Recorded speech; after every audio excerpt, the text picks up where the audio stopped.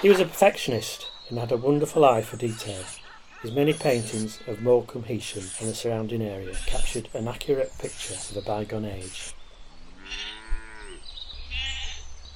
Welcome to 100 Years, 100 Objects, stories from the collections of Lancaster City Museums. My name is Rachel Roberts and I'm the Collections Registrar for Lancaster City Museums. In this series, we're celebrating 100 years of our museums by looking in depth at 100 of our favourite objects and the stories that they can tell. Today's object gives us a window into the life of a prolific local artist. To learn more about him, we start with a picture of the place that he lived. Today's object is an image of Auburn, home of William Woodhouse.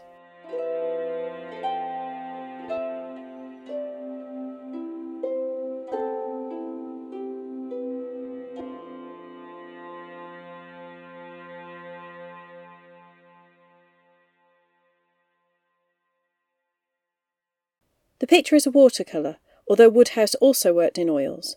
It's quite small at just 26 centimetres by 18 centimetres. The image shows Auburn, where the artist lived with his family. The house is stone, with a red-tiled roof, areas of black and white mock Tudor design, and a white porch. A dusty coloured road runs in front of the house, down which a shepherd and his dog are herding a group of sheep.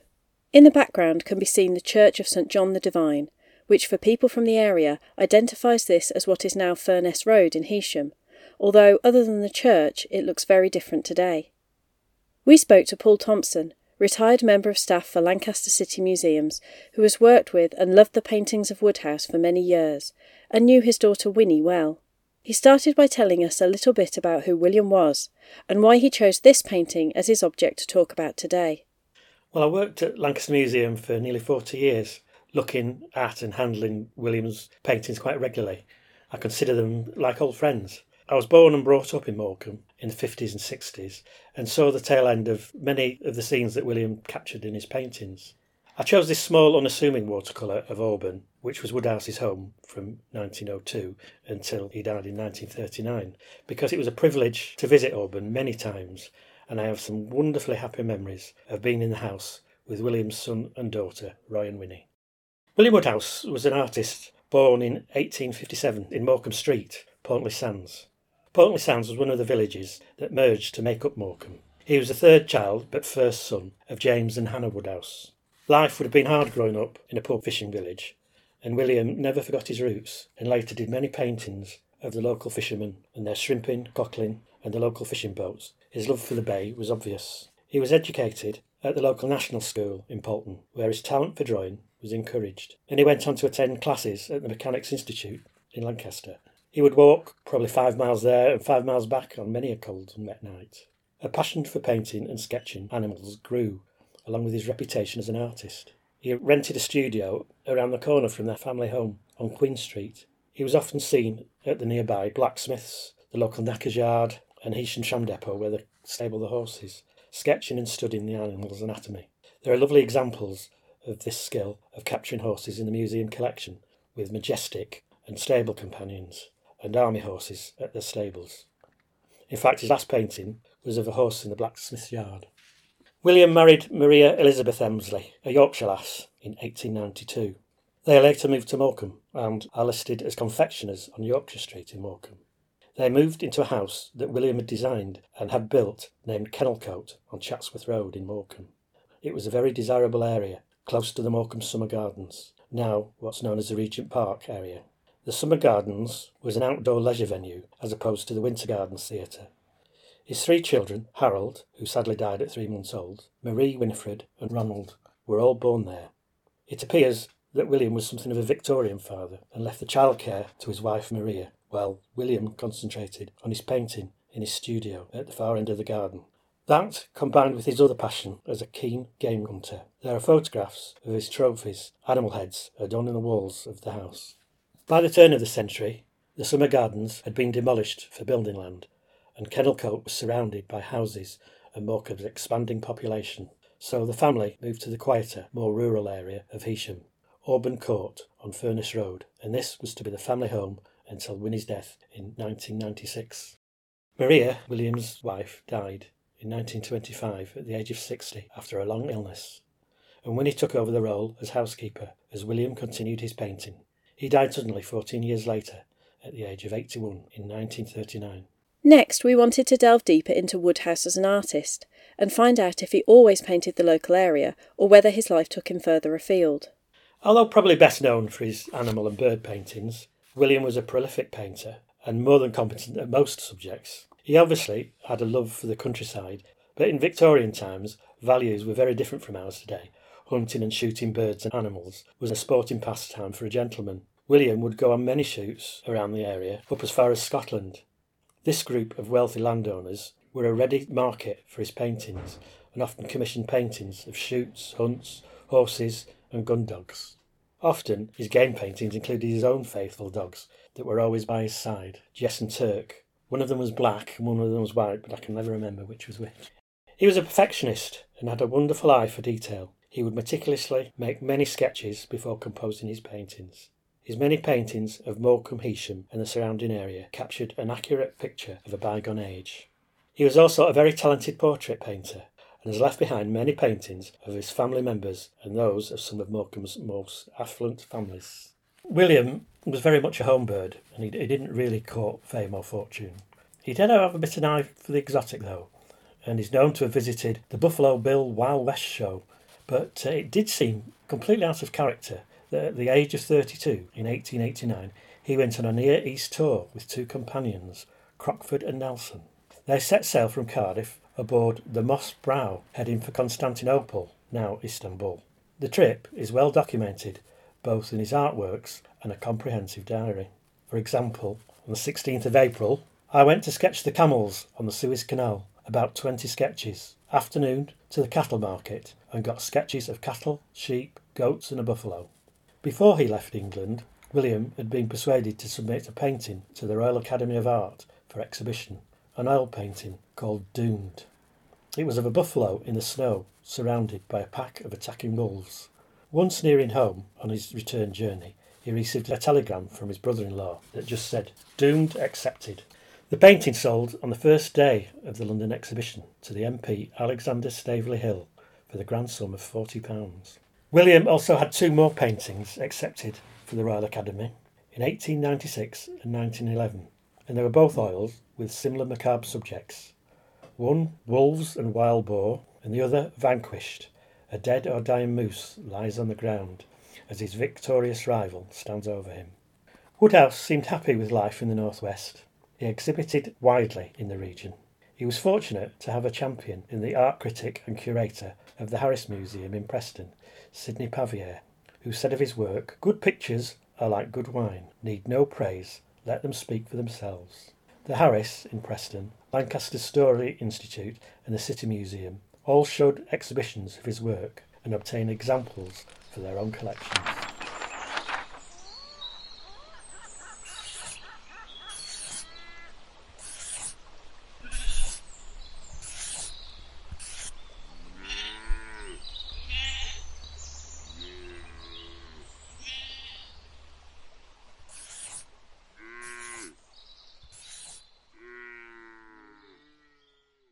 To help us picture William in his natural habitat, we asked what Morecambe and Heysham were like during his lifetime.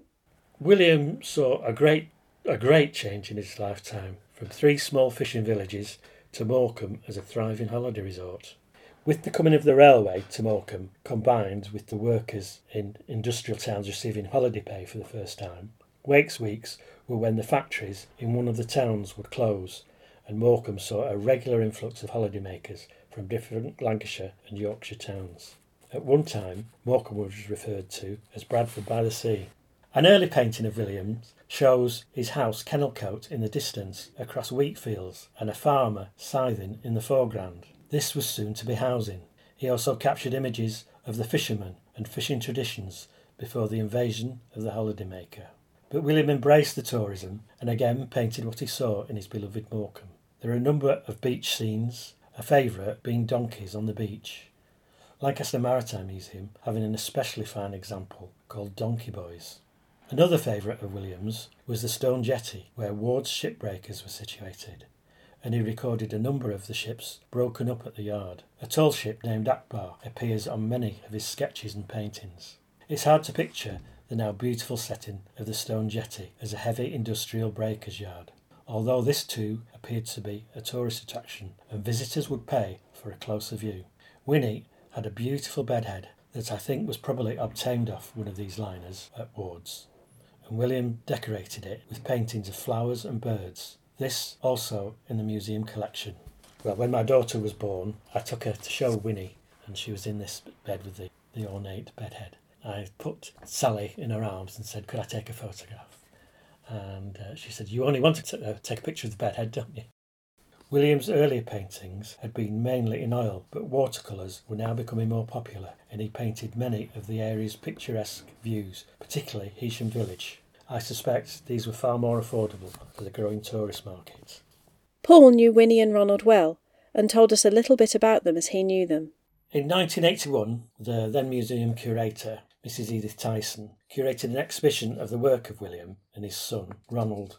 It was my very good fortune to go to Auburn to meet Roy and Winnie and be able to choose family paintings to display in the exhibition. This sparked a very special relationship for me with Winnie. I counted myself very lucky to call her that, as good friends of hers that had known her for many years still called her Miss Woodhouse. Both Roy and Winnie's roots and values were very much from an earlier time. On greeting a lady he knew in the street, Roy would often doff his deerstalker hat. I never saw them together. Winnie lived downstairs and Roy upstairs. Firstly, I'd visit Winnie and we would have tea and chocolate marshmallow biscuits from Marks and Spencer. She was always interested, if not approving, of modern trends and very inquisitive of what it was like if I'd had an Indian or Chinese meal. After our chats, she would stand at the bottom of the stairs and shout at the top of her voice for Roy, who was very deaf, and I would go upstairs and have a chat with him. Roy always saw this as an excuse to get a whisky out. Unfortunately, not my favourite tipple, and I spent many years forcing it down with a smile on my face. The house, like its occupants, were of early days. Dark furniture, mostly with carved decoration, all done by William. In the large spacious hall was a settle that housed a leopard skin rug, and the walls were lined with William's paintings. The years of William's and Roy's pipe tobacco smoke evident on their surface. There was a tiny little kitchen, again from a Victorian age, to the rear. There was no gas in the house. Winnie had a great mistrust of gas and wouldn't have it in the house. Up the grand staircase in Roy's area was a painted frieze of exotic birds, in what I would imagine would have been William and Maria's bedroom. I was once shown to the garage that was to the rear of the house and under Winnie's bedroom. It had a lovely parquet floor and was originally William's studio. There's a lovely photograph of William in front of his easel surrounded by paintings, and it was lovely to imagine him sat there painting. If you would like to find out more about William Woodhouse, Paul recommends the book Accolade to an Artist, The Life and Work of William Woodhouse, 1857 to 1939, by Pam Corder Birch. But before he left us, he completed his story by telling us a little more about the lives of Winnie and Ronald. Ronald, better known as Roy, he was the youngest of William's children, born in 1897. His early education was just across the road at the Crookley Proprietary School for Boys. He went on to the George Fox School, that's up near the castle in Lancaster. After leaving school, he worked for a short time in a bank in Windermere. With the outbreak of World War I, he enlisted in 1915, and in May 1916 saw active service as a gunner in the Royal Artillery. In April 1918, he was very badly injured in an explosion that left him partially deaf for the rest of his life. There's an oil painting done by William of Roy on the battlefield, having just fired a howitzer gun. After the war, Roy attended the Morecambe School of Art, and in 1931 Roy married Sarah Elsie Rhodes and they moved to Silverdale. They later moved a number of times, eventually retiring to Bognor Regis until his wife died in 1961 when he returned to Auburn.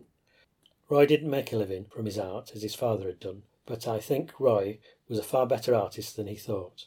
He always felt he was living in the shadow of his father's reputation. Winnie was often the subject of her father's paintings. Winnie was educated at Fyle College in Morecambe on the corner of Lord Street and Marine Road. When she took examinations, though, they were taken in the upper room of Lancaster Town Hall, that's now the City Museum. During World War I, she worked in a bank, and in World War II as a civil servant for the post office, and she remained there until 1957. But really, Winnie's life was mainly dedicated to her father's memory and promoting his work. Winnie never married. I heard stories that she had been engaged to a big game hunter and that her fiancé had died in World War I, but it wasn't a question I was going to ask her. When older, Winnie walked with the aid of a walking frame, and when I went to see her, it had absolutely everything that she could probably want attached to it. A handbag, magnifying glass, strings, scissors. Well into her 90s, she had a hip replacement, and when I went to see her, she described the operation to me with great enthusiasm. She was conscious throughout, and said it was like a scene from the TV programme MASH, with her blood all over the place. I remember coming into work one morning with a box of cream cakes, as it were customary to do on your birthday, to see a group of worried faces looking at me. They had just learnt that Winnie had died that morning, aged 101. Sad, of course, but also quite nice in a way, because on that day it always reminds me to give her a little thought. Winnie had once read a local paper that after someone had died, their house had been robbed, and she made me promise that once she died, I had to come and take all the paintings in the house down and take them to the museum. But on the day of the funeral, she wanted to lay in her coffin in the front room at Auburn with the paintings back on the walls. I remember taking the paintings back to Auburn and hanging them back on the walls, and Winnie watching me from her open coffin, very tight-lipped and looking very cross. Thank you so much for listening to this episode of 100 Years, 100 Objects. We hope you will listen to some other episodes where we use museum objects to sketch out the histories of everything from art to astronomy.